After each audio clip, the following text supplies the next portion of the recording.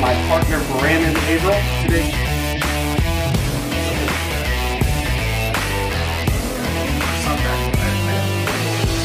Disclaimer: Eric Averill and Brandon Averill are the co-founders of AWM Capital. Due to industry regulations, it's essential to explicitly state that investment or strategies mentioned on this podcast may not be suitable for you, and you should discuss your specific situation with a qualified, certified financial planner. All opinions expressed by podcast participants are solely their own opinions and do not reflect the opinion of AWM Capital or its affiliates. For more information, visit athleteceo.com. well, I'm excited today, Justin, to have you on the Athlete CEO podcast. When I think of, professional athletes and business individuals, you really are the epitome of the Athlete CEO. So thanks for taking a few moments this morning to chat. Happy to be here. Well, Justin, where I thought would be a great place to start is, your background as a professional baseball player. You played collegiately at the University of San Diego and are in kind of their all-time leaderboards. You signed professionally with the Philadelphia Phillies, have a minor league career. Take us from that transition out of minor league baseball into the business world.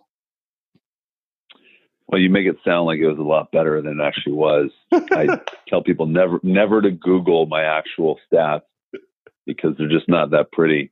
I think, like a lot of left-handed pitchers, we tend to get drafted on potential. Whether or not it's fulfilled is a different question. I think that I probably maximized that potential aspect and then transitioned it into college scholarship. I was fortunate. I kind of knew that I wanted to get drafted the whole time when I was a kid. And then when I got to school, I was kind of not really a finished product. I ended up starting early like you. Didn't have nearly the success you did, but was able to get drafted by the Phillies, oddly enough, who had never actually talked to before the draft. I'm sure you probably have a similar story to that. And played 3 very uneventful, mediocre seasons in the Philly system. I do think that I was part of the fact that they won the World Series in my final year. So when I was down in low A and probably hurt for a stint, I think the juju helped them get there. So I take credit for that. But I would say I knew it was going to be a short-lived career. I didn't anticipate playing minor league ball for 15 years or anything like that. I was lucky to grow up not just with a business family, but I also had an interest in business. So guy near and dear to our heart, Tuffy Ghostwish. He and I would be the only guys on the road at a Panera Bread reading the Wall Street Journal at 8 a.m. with a cup of coffee. And the rest of the guys could have cared less about business or anything else. It was much more in the moment. And I think sometimes that's a positive and sometimes it's a negative. He made it work. Surprisingly, it kind of defied the odds and made it to the big leagues. But I think some people would say, well, you weren't focused enough on your baseball. Others might say, well, you were smart to start thinking ahead and learn the language and really be able to kind of hit the go button and proceed into the business career. So the funny thing is, I don't know how it was for you, but when I was 24, 25, coming out of baseball, I felt behind. I actually felt like all my friends had entry-level jobs for 2-3 years out of college, and I was behind. I didn't realize till later on that I had a story. You had a story. All of the athletes have stories. And that's invaluable when it comes to being in front of clients, prospective employers, really anybody. Even though you might play horrible in a minor league season, they don't really care. They're just curious about your experience. And so while I may not have had an internship or a career transition program, which probably fed into some of the Athletes Touch stuff, I felt prepared enough from growing up, like I said, in a business family. My dad had started and run a few businesses. And quite honestly, that's the only reason I got my first job at Morgan Stanley. It was basically sight unseen. And it was a friend of my dad through one of his networking organizations. And he said, oh, you got a pro athlete son who's going to be able to step into some of your network? Great, we'll hire him. And that kind of was the first really aha moment for me, thinking, wait a second, I don't even have a resume. And I just got hired for more money, way more money than a minor league salary. Hopefully these guys can get more going forward. But all of a sudden I felt like I hit the jackpot. So my fears about not being able to transition successfully were kind of unfounded because I was able to use that story. And once again, potential. Everything's on potential. I didn't fulfill it in baseball, and who knows if I'll fulfill it in business, but somebody was hiring me on the potential of relationships and my ability to help somebody grow a firm. And so I think that was my early indoctrination into the transition to, wow, okay, your minor league career is behind you now. What are you going to do going forward? Yeah, that's, it's a very similar story to my own, that I think of my first job, same thing, no resume, completely based off of relationships and the, our athletic background. And sometimes I remember going through it thinking a little bit of, are they just hiring me to get access to my friends?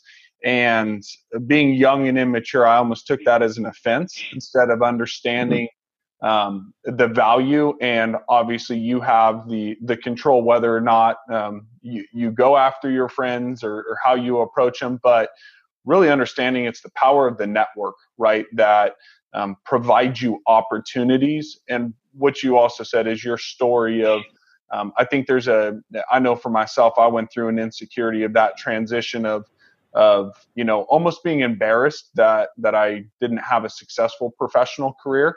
But what you realize when you get into the business world, nobody cares. Nobody cares. Yep. They think it's cool that you had an opportunity to do something that very few people do, that your identity and self-worth isn't attached to your stats, but it's you're very interested in your experiences, your story, your skill set that you developed becoming an elite athlete. And so I think that should be encouraging to the athletes that are listening to this of going, don't be afraid of relationships, and you should actually build them. Talk a little bit about, you mentioned Athlete's Touch. This is how we first really got to develop a relationship, was through this organization, Athlete's Touch. Can you tell our listeners about it? Yeah, absolutely. Actually, before I do that, I want to follow up on the last thing you said, because I think it's interesting. I think the single most important aspect of the business world, aside from communication, is storytelling.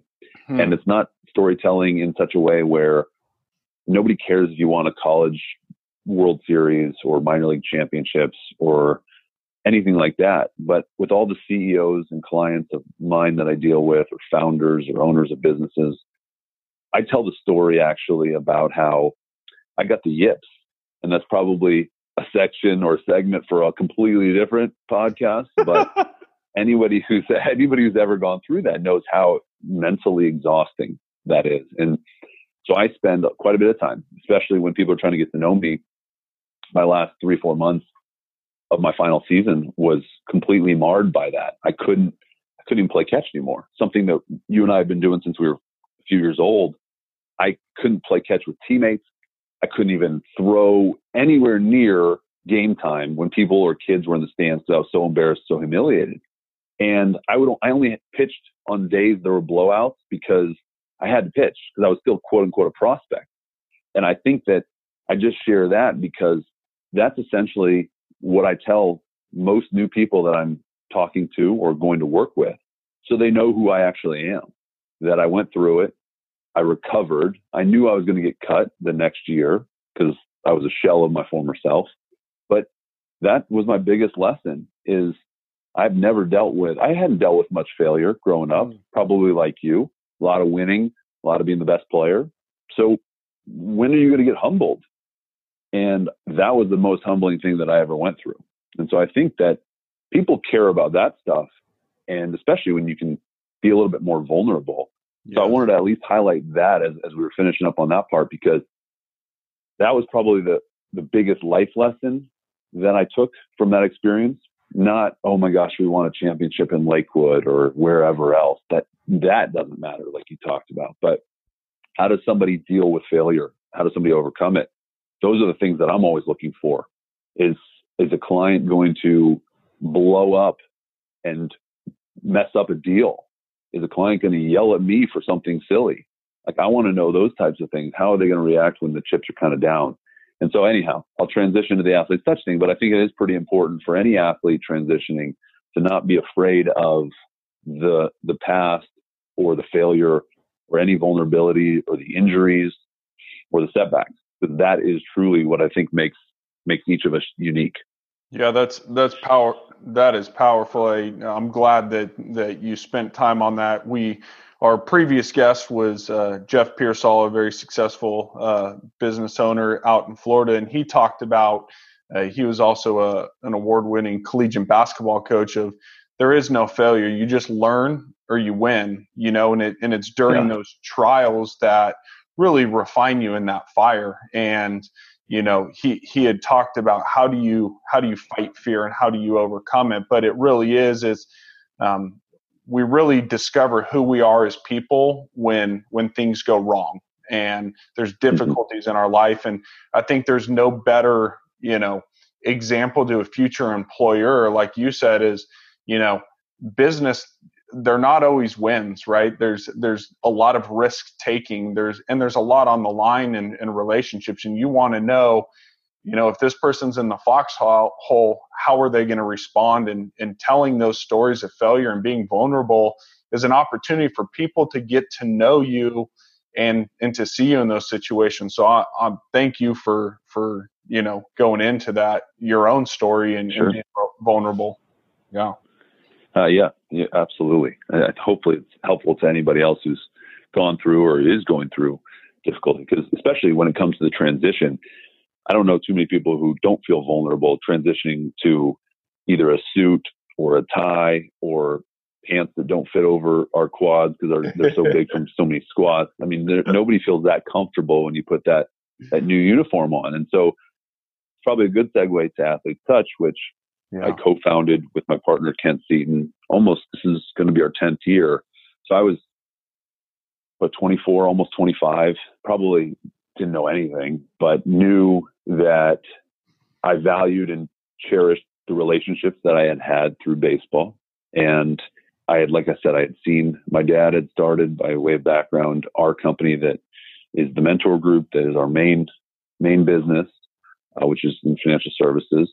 And he had started a networking group called PNG, which now is called Provisors. And he started it by himself in 1989, knowing nobody in LA. He had moved from Chicago, and basically he was trying to create a marketing engine for the Mentor Group.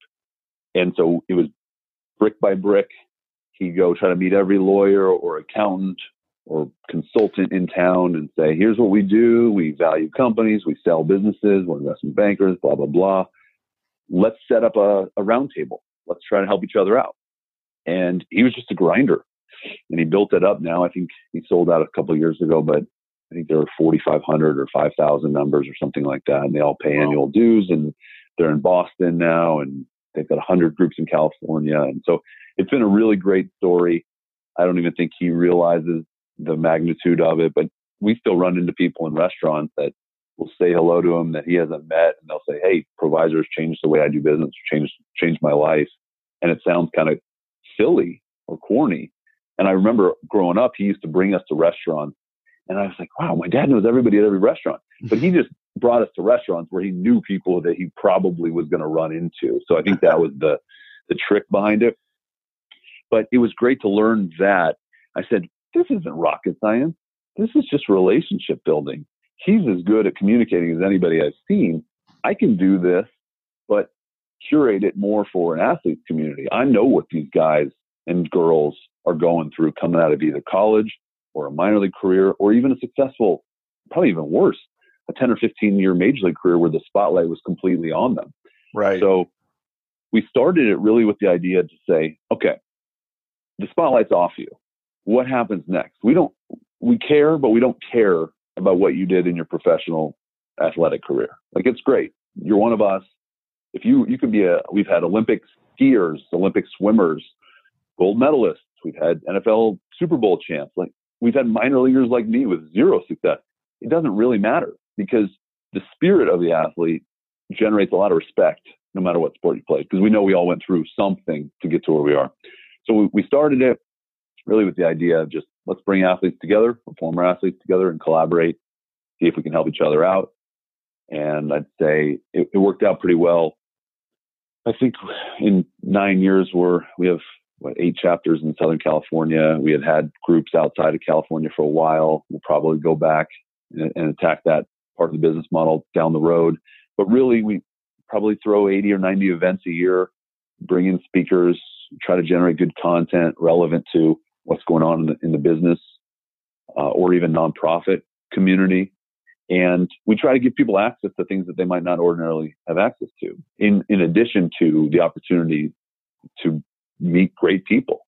I can say 99% of the people that I've gotten to meet, I'd go grab dinner with, go grab a beer with. And I don't know if that's necessarily the same you would consider people just in the general business world or the general community where you just might not have as much in common. So I think it's a very specifically curated group that allows somebody to come into to our meeting or to our organization and feel a little bit more at peace in a pretty uncomfortable. And networking is not comfortable for anybody. I don't care who you are. You can do it every day. It's still not generally fun until you know people, right? What's the difference between a stranger and a friend? Well, it's not a whole lot. And like you and I became fast friends. We'd known of each other growing up. And then it's like we clicked like we've been friends forever. Somebody tell me, oh, you've been friends with Eric for 20 years? I'd be like, I don't know, probably. That sounds right. Yep. And here we are, we haven't talked in a few years. We've had a bunch of kids and all this stuff. We could pick up right where we left off. No problem at all. And I think that's what, in a long-winded version of saying, that's what Athletes Touch is. Yeah. It doesn't matter what line of business we're in. I'm going to try to help you even if I haven't seen you in 5 years, because you're my teammate. Yeah.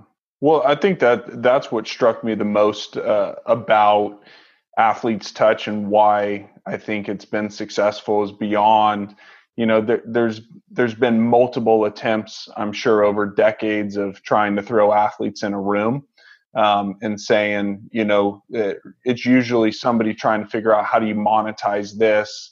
Or, typical networking, you unfortunately get a lot of individuals that are very me-centered. Whereas the thing about Athletes Touch and the culture is, which is just crazy, is it's very much how do I add value to it and how do I help other people about, and some of the rhythms that you guys have in your meetings. Can you share why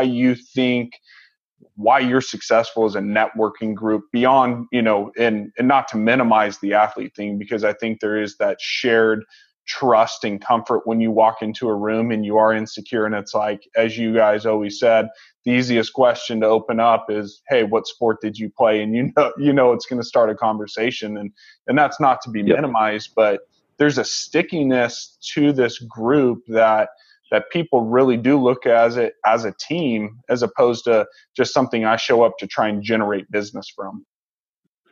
Well, I think part of that, and I appreciate the comments on it, part of it is Kent and I are very similar in that we don't care if we get business out of it, because we believe if we do right by people going forward, this is a long, long journey. If we help enough people, it's going to bounce back. It's going to boomerang. So in our mission statement, the last line is the uniforms may be different, but the athlete is always the same. There's nothing about Kent or me, or you might see a picture of us on the Athletes Touch website just to make it a little bit more tangible, but there's nothing about our businesses there. There's nothing about driving it for us or anything like that, because people can spot an agenda a mile away. And if we made this all about us and our egos were the sizes of the rooms that we were in, people would run for the hills. But what you find is you lead by example, no different than the field. And if Kent or I sit down with somebody, a prospective member or a seasoned member, or just anybody that we get introduced to, we're probably going to have 2, 3, 5 people they should meet after the meeting that we'll make introductions to, or ideas for them. We might spend the whole time talking to them about them or their own business. And because we enjoy it, nothing for no other reason. And I think, like you said, that rubs off. It gives people a little bit more comfort, a little more security there, that we don't want somebody coming in and looking at us with dollar signs on our foreheads as if we're the next piece of meat for them. That doesn't do a networking group or an organization any good. When everyone's in it for the same reason, that's why you see some stickiness. So I think that is why it's a little different. No one's showing up with leads or handouts or quid pro quo. No, it's come in with the right attitude, try to be helpful, be a teammate. We've all been teammates, whether it's team or individual sports, and you should be able to win together. And so there's probably a lot of cliches in there, but that's truly how we've looked at it over the last 9+ years. Yeah. And you guys, what the other thing I love is the commitment to education. You had just shared that you guys have done a panel on, from cryptocurrency to cannabis to, to tech. You now have an affinity group.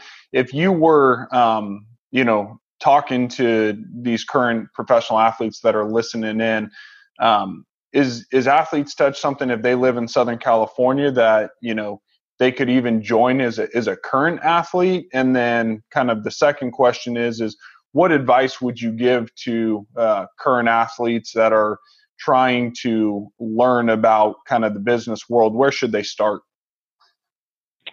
Both good questions. Yes, on current athletes can come out, could join. Absolutely. We are a home for all, and we don't care the skill level or how seasoned somebody is. We want to provide that spotlight when the spotlight on the playing career is starting to dwindle a little bit, because there's just not a home for a lot of these people post-playing career. So it's inevitable for all of us, whether you choose it or it chooses you. So I think, yeah, content's really important. Where are you going to get access to it? You can read, you can do all those things, but we want to create action, even if it's small reps. I mean, you take reps for a reason, and that's what we try to do, is just get a little bit better. And I think for current athletes, the hardest part is, how much do I look ahead versus in the moment? And I think everybody goes through that a little bit. My own personal journey, which obviously didn't get very far, I think you always have to be looking at and bettering yourself off the field. So it might be reading a book on understanding investments or understanding the market, so that somebody can come out and have a conversation with you. And you probably, if somebody came to you and understood the history of the markets and maybe financial planning, you'd probably be pretty impressed. You'd say, wow, I'm maybe surprised. And maybe you shouldn't be surprised, but probably the nature of it. And I think that people should get involved while they're a current athlete, and go meet as many people as you can. There's a reason, and yes, they have more money than they know what to do with, but there's a reason that Kobe and LeBron, and started with Magic back in the day, they didn't just sit on their basketball contract. They're producing things. They're in entertainment. Kobe Bryant, I just saw, Body Armor, made probably the biggest investment of his life by probably glad handing with CEOs and understanding the language, the parlance of business, and just being a sponge. It didn't slow him down from being one of the greatest in the game. So I think if he can do it, if LeBron can do it, if Magic can do it, everybody can do it. Yeah, so there's a general. Sorry, go ahead. No, I was just going to say, on that note, we had a previous guest, Ryan Neese, who played 7 years in the NFL, right? Son of Bronny Lott. He shared that he had read the book Never Eat Alone by Keith Ferrazzi and got the idea, I'm going to write a handwritten note to every suite holder when he was with the Buccaneers, and, provided his cell phone, his email. And he goes, not all of them took me up on it, but I ended up grabbing lunch or dinner, and they're all these, owners and CEOs of businesses. And he goes, I had no business being at lunch with them, but, they gave me access, and I asked a simple question. I said, hey, tell me about yourself. Tell me your story. And all of a sudden he had this deep, deep network. So I think that's so powerful. Well, the other thing is, for one, Ryan is a great guy, and what he's done with Gridiron is unique, but it shouldn't be unique. He's carved out a very special place and has had a lot of success. And it's not because he's Ronnie Lott's son. It's because he's done so much good on his own. but he shouldn't be the exception. He really should be the rule. And I'm sure he shared that story. I also say Never Eat Alone was one of the best books that I've ever read. And I try to read it often or cite it often. And it's very powerful. It's small steps to a long journey. And so, yes, a guy like Ryan who's writing the suite holders, knowing that they can afford it and knowing that they're probably involved in some pretty good circles, it's a no-brainer. But there are other ways to go about just doing things that others aren't. I'll give you one example. I met with a kid who was a UCLA football player. And I asked him, I said, he's probably not going to go to the NFL and he has no work experience. And I said, well, you got your season coming up in 2 months. I said, aside from 2-a-days or weightlifting, what are you doing in June, July, August? He said, oh, just hanging out with friends, all that stuff. I said, well, you're clearly talking to me because you're trying to get a jump on what you're going to do after. I said, have you reached out to any of the alumni club? Have you reached out to any UCLA alums that are maybe big donors? Grab coffee, shadow them, take 5 minutes. You're a UCLA football player on the sideline. I don't care what your name is. You still are in the spotlight. You tell somebody that, they're going to meet with you. They're going to love to hear your story and what you're doing and how the upcoming season is going to be and what's like playing with Josh Rosen or Jim Mora or Chip Kelly or whatever. Yeah. Take advantage of that.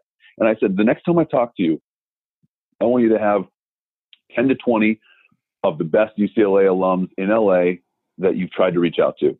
I don't care if 2%, 2 of, or 10 or 20% of that list actually responds to you, because now all of a sudden, if you get them in your corner, you can reference them and you can go to them as counselors or mentors. Nobody else is doing that. So do that. Start there. It's easy.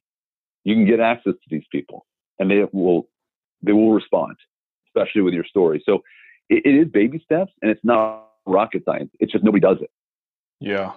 Yeah. It's the hustle effort, right? I was having a conversation with one of our clients, he's been in the big leagues for 3 years, going on 4 years. And he just talked to me about, I'm so bored in the off season, should I buy a rental home, so that I have something to do to keep me busy. And I was able to talk to him. I said, well, you're interested in this. How about we have you go shadow, someone who's an expert in real estate?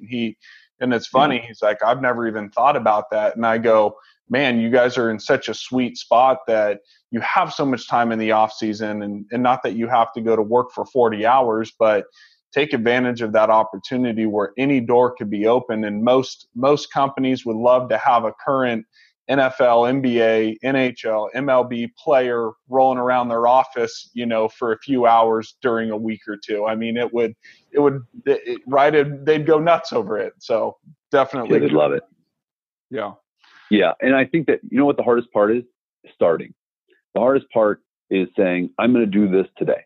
And it's either, you're not going to accomplish everything in the first hour, but there's branches. And you can start with one of your clients can say, Eric, I'm in Scottsdale for the off season. I'm working out. I'm training here.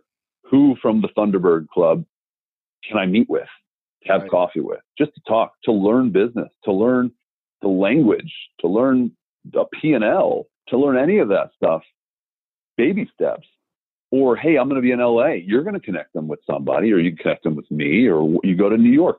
We have enough tentacles out there to where I really do believe that any athlete in any sport with a handful of reaching out can get to where they want to go. If it's in a 2 or 3 month off season, they will still make progress. But the hardest part is there's a lack of confidence and nobody wants to look dumb. So nothing happens. Yeah. Yeah, no question. Yeah. Getting started's hard,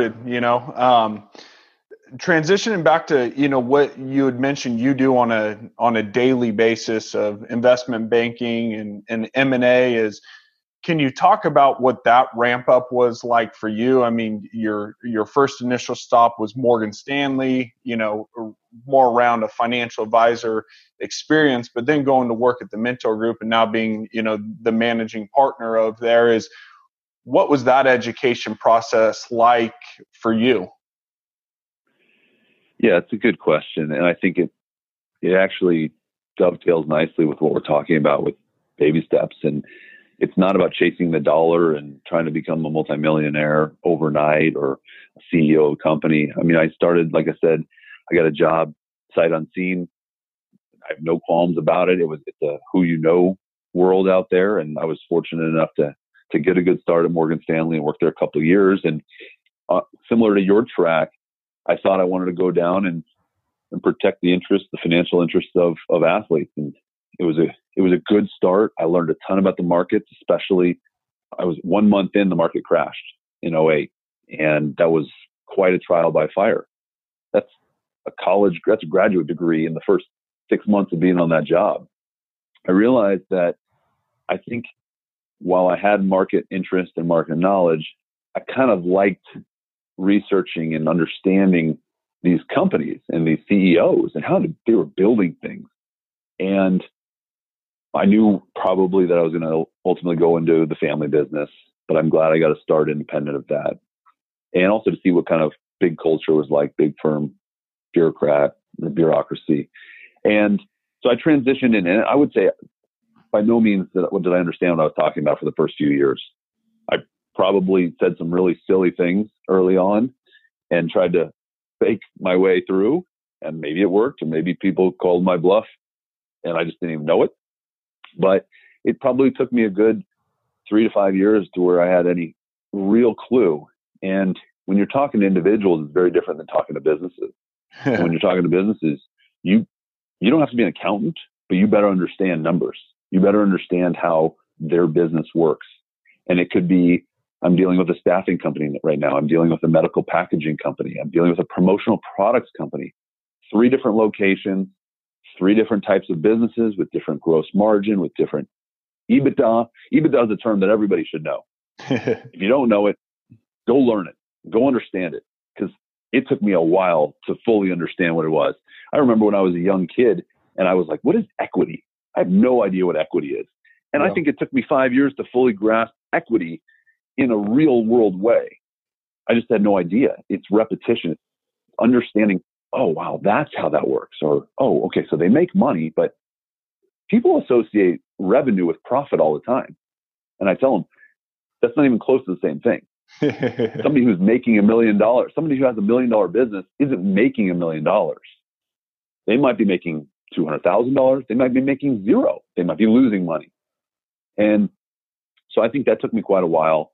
There was a lot of osmosis. There was a lot of asking questions. It was a lot of just different types of projects getting involved, getting ramped up. And now, 8, 9, 10 years in, however long it's been, I feel like I have a really good grasp, but I'm far from a finished product. I'll never know everything that there is to know about this world. And quite frankly, you don't need to be the smartest at what you do to be successful and to help clients and to be an advocate for people. They just want to know that they can trust you and that you're experienced and that you have their best interest. And anybody who ever says, oh, I'm the best financial advisor, I'm the best investment banker in the industry, I probably don't necessarily want to deal with them, because there might be more there that is underlying. And so sometimes maybe that goes back to the self-deprecating nature of sports, where we played with guys and women played with women who are better than them all the time at every level. Right. So you get put in place quickly. Yeah. So there's no pretentiousness. There's no artificial ego. You fit where you fit, and you try to make progress. You try to do a little bit better. So look, the transition for anybody is, you can be a Ivy League educated guy, girl, and it's still going to be a learning process with a ramp up curve. And you kind of need to embrace it. And starting from square one is not failure.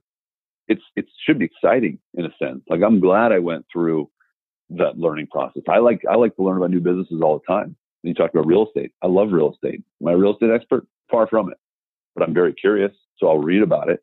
I want to know what's going on in multifamily. I want to know what's going on in student housing, things that I didn't even know about or care about until a couple of years ago. So I also liken it to, I don't care to go play pickup baseball on a Sunday because it's kind of a lose-lose. I'm either going to get hurt or I'm just not going to probably play very well. So that doesn't do anything for me.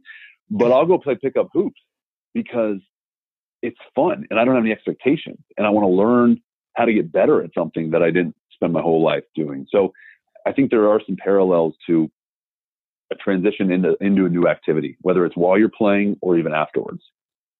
Yeah, there's a lot of golden nuggets in there that you said, and just drawing a few of them out. Number one is what you said of being curious. I think that is one of the key traits of entrepreneurs or just successful people in general is, always having a hunger to learn. That I think the more successful you are, the more you realize how little you know and how big the world is. Right? You start to be exposed to so much. And one thing you said is it's not a negative deal. It's, you should be excited about that and go, wow, there's this incredible world of opportunity out there. And, in this information age, and if you've done relationships well, you can learn from so many different people. And so having that curious nature is key. The second thing that you hit on that I just loved was when you said I wasn't chasing the dollar right out of the gate. It was playing the long game of going, who can I surround myself with or take a job somewhere where I can learn, very the old school apprentice model of, actually becoming experienced as an expert, as opposed to wanting to jump in and think that you're all of a sudden going to be the CEO of a company. And what's really interesting, it's, I get that the difficulty for an athlete, sometimes we transition, you've been at the highest level for so long that you think that it should just equally translate over. And you almost feel like a failure if it doesn't. But as to what you said is you're playing a whole new game. And so it's okay. You just need reps. It's like anything else. None of us could step back on the mound and in a major league game and have success. We haven't had the reps. And so I think just the encouragement to the athletes who are listening of going, play the long game, find someone that you can get around, be mentored by, and learn the fundamentals. It's the funny thing about being a financial advisor, right, is the term is so watered down, and our experience, I started at Morgan Stanley as well, is, you get your 7 and then they tell you to go recruit people and say, hey, trust me with your millions of dollars. I'm a financial advisor for a big firm. And you're sitting there going, I know absolutely nothing. And, whereas when you really start to talk to people, and I see this in the agent world a lot, is unfortunately people that are providing business decisions for a lot of the athletes actually don't understand business. And so I think, to your point, for the athlete, if it's something as basic of learning the fundamentals of a P&L, of a just the financial statements, that would take them further than many things. So great advice. Well, you had mentioned that you like to reference Never Eat Alone. Are there any other kind of books or podcasts or resources that come to mind that have really had a big impact on your life? Yeah, I would say there's a book called Give and Take by Adam Grant that I really love. It's very much a similar premise. I would also say it's a book by Peter Guber, who's obviously had some success. And I can't remember the exact title, but I think it's the storytelling, the art of storytelling. I can't remember it specifically, but it was fantastic. And there's a little bit of him saying, well, I have this guy, this guy, this guy, this guy, and this guy on my speed dial, which is fine because he's kind of earned that right. And if he has a new venture or he wants to go raise money for something, or he's created that infrastructure around him. And it's not that happened over a month. That's happened over a long career. And he's probably done right by a million people to get there. And he tells a good story. And the highlight of it is every good story should have 3 components: a challenge, a struggle, and a resolution. Well, it's kind of no different than when I told you my Yips story. Okay. That was my challenge. It was also my struggle. Well, what did you do? Did you give up? Did you throw in the towel? And did you say, woe is me? No, I tried to work harder, which, by the way, you can't work off the yips in the weight room. It doesn't work. You really need to remove yourself from it altogether. But regardless, I said, here's my goal. My goal is to be able to throw again, to play catch again, not look like a clown. And so one day I can throw batting practice to my kids. That was really my goal. And so I got back, I cleared the head a little bit, got back to spring training. It was not very good, but was not laughable. And so that was a win. And so I got released, but I can hold my head high saying, okay, I got back. That was my resolution. And now I'm going to use this into whatever I go to do next. So when you tell that story, when it has those kind of components, people will listen, people will remember. Be memorable. Don't be boring. Don't give a 30-second elevator pitch that I'm a financial advisor, I'm an investment banker, and I'm the best in the world. No. Why are you unique? Who are you? And I think that has been very valuable for me. And that was from one of those books. Right now, like I said, I get fired up about things that are in real time. There's a podcast called How I Built This by Guy Raz. I think it's on NPR. And it's fantastic. It's all the top CEOs, their stories, how they basically failed 100 times and then they created $1 billion enterprise or whatever, from Arthur Blank to Howard Schultz to Chip Wilson to the Spanx lady to, everybody. And their stories are they're all different, but they're all uniquely similar. Nobody does it without luck, but nobody does it without work. And I think it's kind of some combination of you're going to work, you're going to try to do things with the best intentions, and you're probably going to get a little bit of luck along the way. You don't know when, but you got to believe it. And those are the things that, and I say, I come out of Athletes Touch meetings at 8:00 at night, and instead of being tired, I'm almost ready to go back into the office and go work because I'm recharged. I'm fired up because I get inspired by other people having success, and not monetary, just feeling like they're either enjoying it or they're progressing. And I think, gosh, I love that. And I think that's probably also an athlete trait. Generally, we're inspired by others instead of feeling defeated by it. So curiosity, really, it goes back to that. If you want to learn, you want to get better, there's nothing stopping you. Yeah, that's powerful. Staying on the topic of investing for a quick moment, you guys have held these panels of really hot topics, and what advice would you give for, really anyone, founder, entrepreneur, athlete, who's starting to tiptoe into the investment world? I think you sit in a unique situation being on the investment banking and the M&A side, because you see behind the curtain, right? Like you actually see how the sausage is made when it comes to companies, and the way that you think about, I'd love to just hear the way that you think about investing and advice you would give to people as they start down that journey. Sure. Well, I think bad headlines obviously rule the day.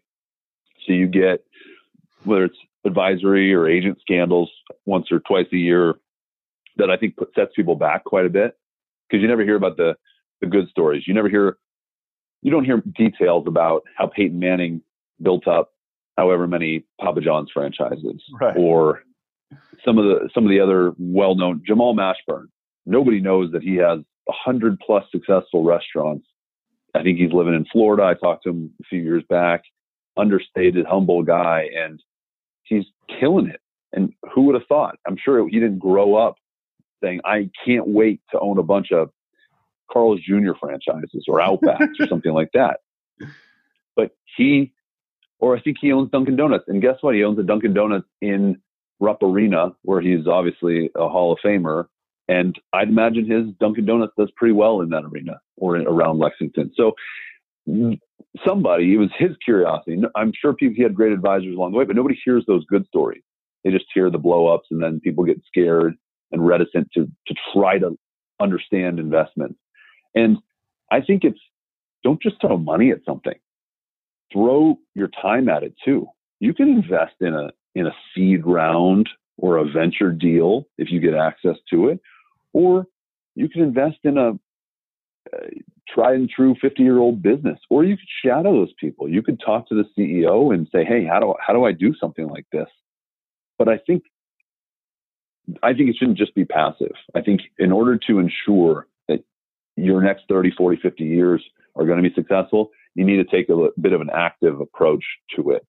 Like, for example, we never were in multifamily, like I said, until a few years ago. We kind of stumbled into it actually through Athlete Touch. And now we're out in Madison, Wisconsin doing it. And it'd be easy to just passively do it and not really care about it, except hope the distributions come in. But no, I've actually enjoyed it. I've gotten to understand a real estate P&L is different than a business P&L. And to go out there and see property, and it's tangible, so it's a little easier. And then you could look at a plumbing business on a different length and say, okay, well, guess what? It's a services business. Somebody needs their hose or their sink unclogged. Okay, so somebody pays for that. You hire labor to go do that. You hire a bookkeeper to enter that. All right, after rent and after everything else, here's what's left over. It's not rocket science. And I think, but if you just take a passive role, you'll never get underneath or behind the curtain to understand it. And without people really pushing for it, that's why a lot of the passive investors, the passive athletes, end up, I think, sometimes saying, woe is me, because we got hosed. Well, if you'd taken a little bit more of an active role, maybe it still would have happened, but it's likely to have been lessened or maybe mitigated to some degree. So I always just say, sure, there are a lot of things to invest in. You should get a general or baseline understanding of what you're looking at. And that probably takes a lot of the risk off the table. Yeah, I think that's great advice. It's something that we believe strongly in. You know, it's whether it's us tiptoeing into the alternative space. It's one of the things that we always communicate to our clients is we go first. You know, we as the partners, our personal money is in any deal that we bring to our clients. And more than anything, it's from a learning experience, right? And when we talk to our clients, it's much more of a, hey, you don't have to become an analyst or an expert, but the more that you understand the big picture of why your money's working a certain way, you know, the more protected you are. It's just the flat out truth. And I think there has to be some extreme ownership from clients in general and just people in general when it comes to your money. I always love the analogy. You're like a pitcher. That W and L is going next to your name. You've put a team around you, right, wrong, or indifferent. Somebody is, you know, maybe your shortstop kicks the ball and it's an error that costs the game, but that W or L is going next to your name. And the same thing comes to money, and it's a far more important game, right? And so I think it's really understanding that and putting the work in, not, you know, being lazy in the comments of, you know, just asking the simple question of, you know, what return am I getting? You know, I think that's a sign for us very quickly that, you usually don't have someone who wants to learn, and they're being sold by somebody else if they're simply just talking about, you know, returns. And so just putting that work in to go, you know, understanding how returns are even, you know, made across different investment opportunities. So I think that's really wise advice to say, be an active investor, not just, you know, passively turn your money over to someone. Yeah. And look, people like you are experts for a reason. I'm not saying try to get to your level, but I am saying that you would respect and appreciate somebody coming to you who had done some diligence or who had an understanding of not just, oh, this is a 15% rate of return over can't miss this one, blah, blah, blah. No, that is a shortcut way of looking at things. And that person probably being set up for failure. And not that you would ever promise returns, obviously, but I think it's more important that the underlying knowledge is there. And I think that you probably value that as much as anything else with the client. 100%. I think it's like, it's for any of us. When you have someone who walks in, who's even put in 1% of the work to have a general understanding, they respect your expertise. It's usually I'm there, because I know enough to know how much I don't know, right? And I also respect your value and your expertise, and ultimately you're a good client. And I think that that's the other thing of doing business is you should look for partnerships, right? This is not a transactional deal. Is you really want to go into business with people that you can call true partners, where there's an equal level of respect and there's learning how to be a good client. And one thing I've learned through relationships, and I know you've seen this, Justin, is that to get access to the most successful opportunities, they're oversubscribed. They don't have an issue getting access to money, so they start to choose who are we going to let into our network and who's going to get an opportunity, and that really comes based off of being a good client and a good partner. Yeah, that's absolutely right. Yeah.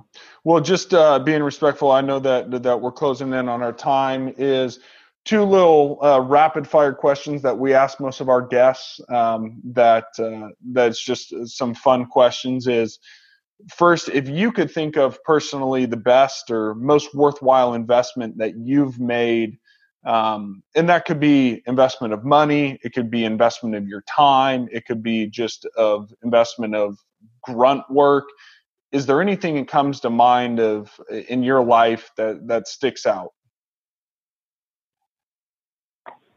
Well, the short answer would be the work put in to get drafted and get a signing bonus, but somehow that didn't last as long as I expected it to.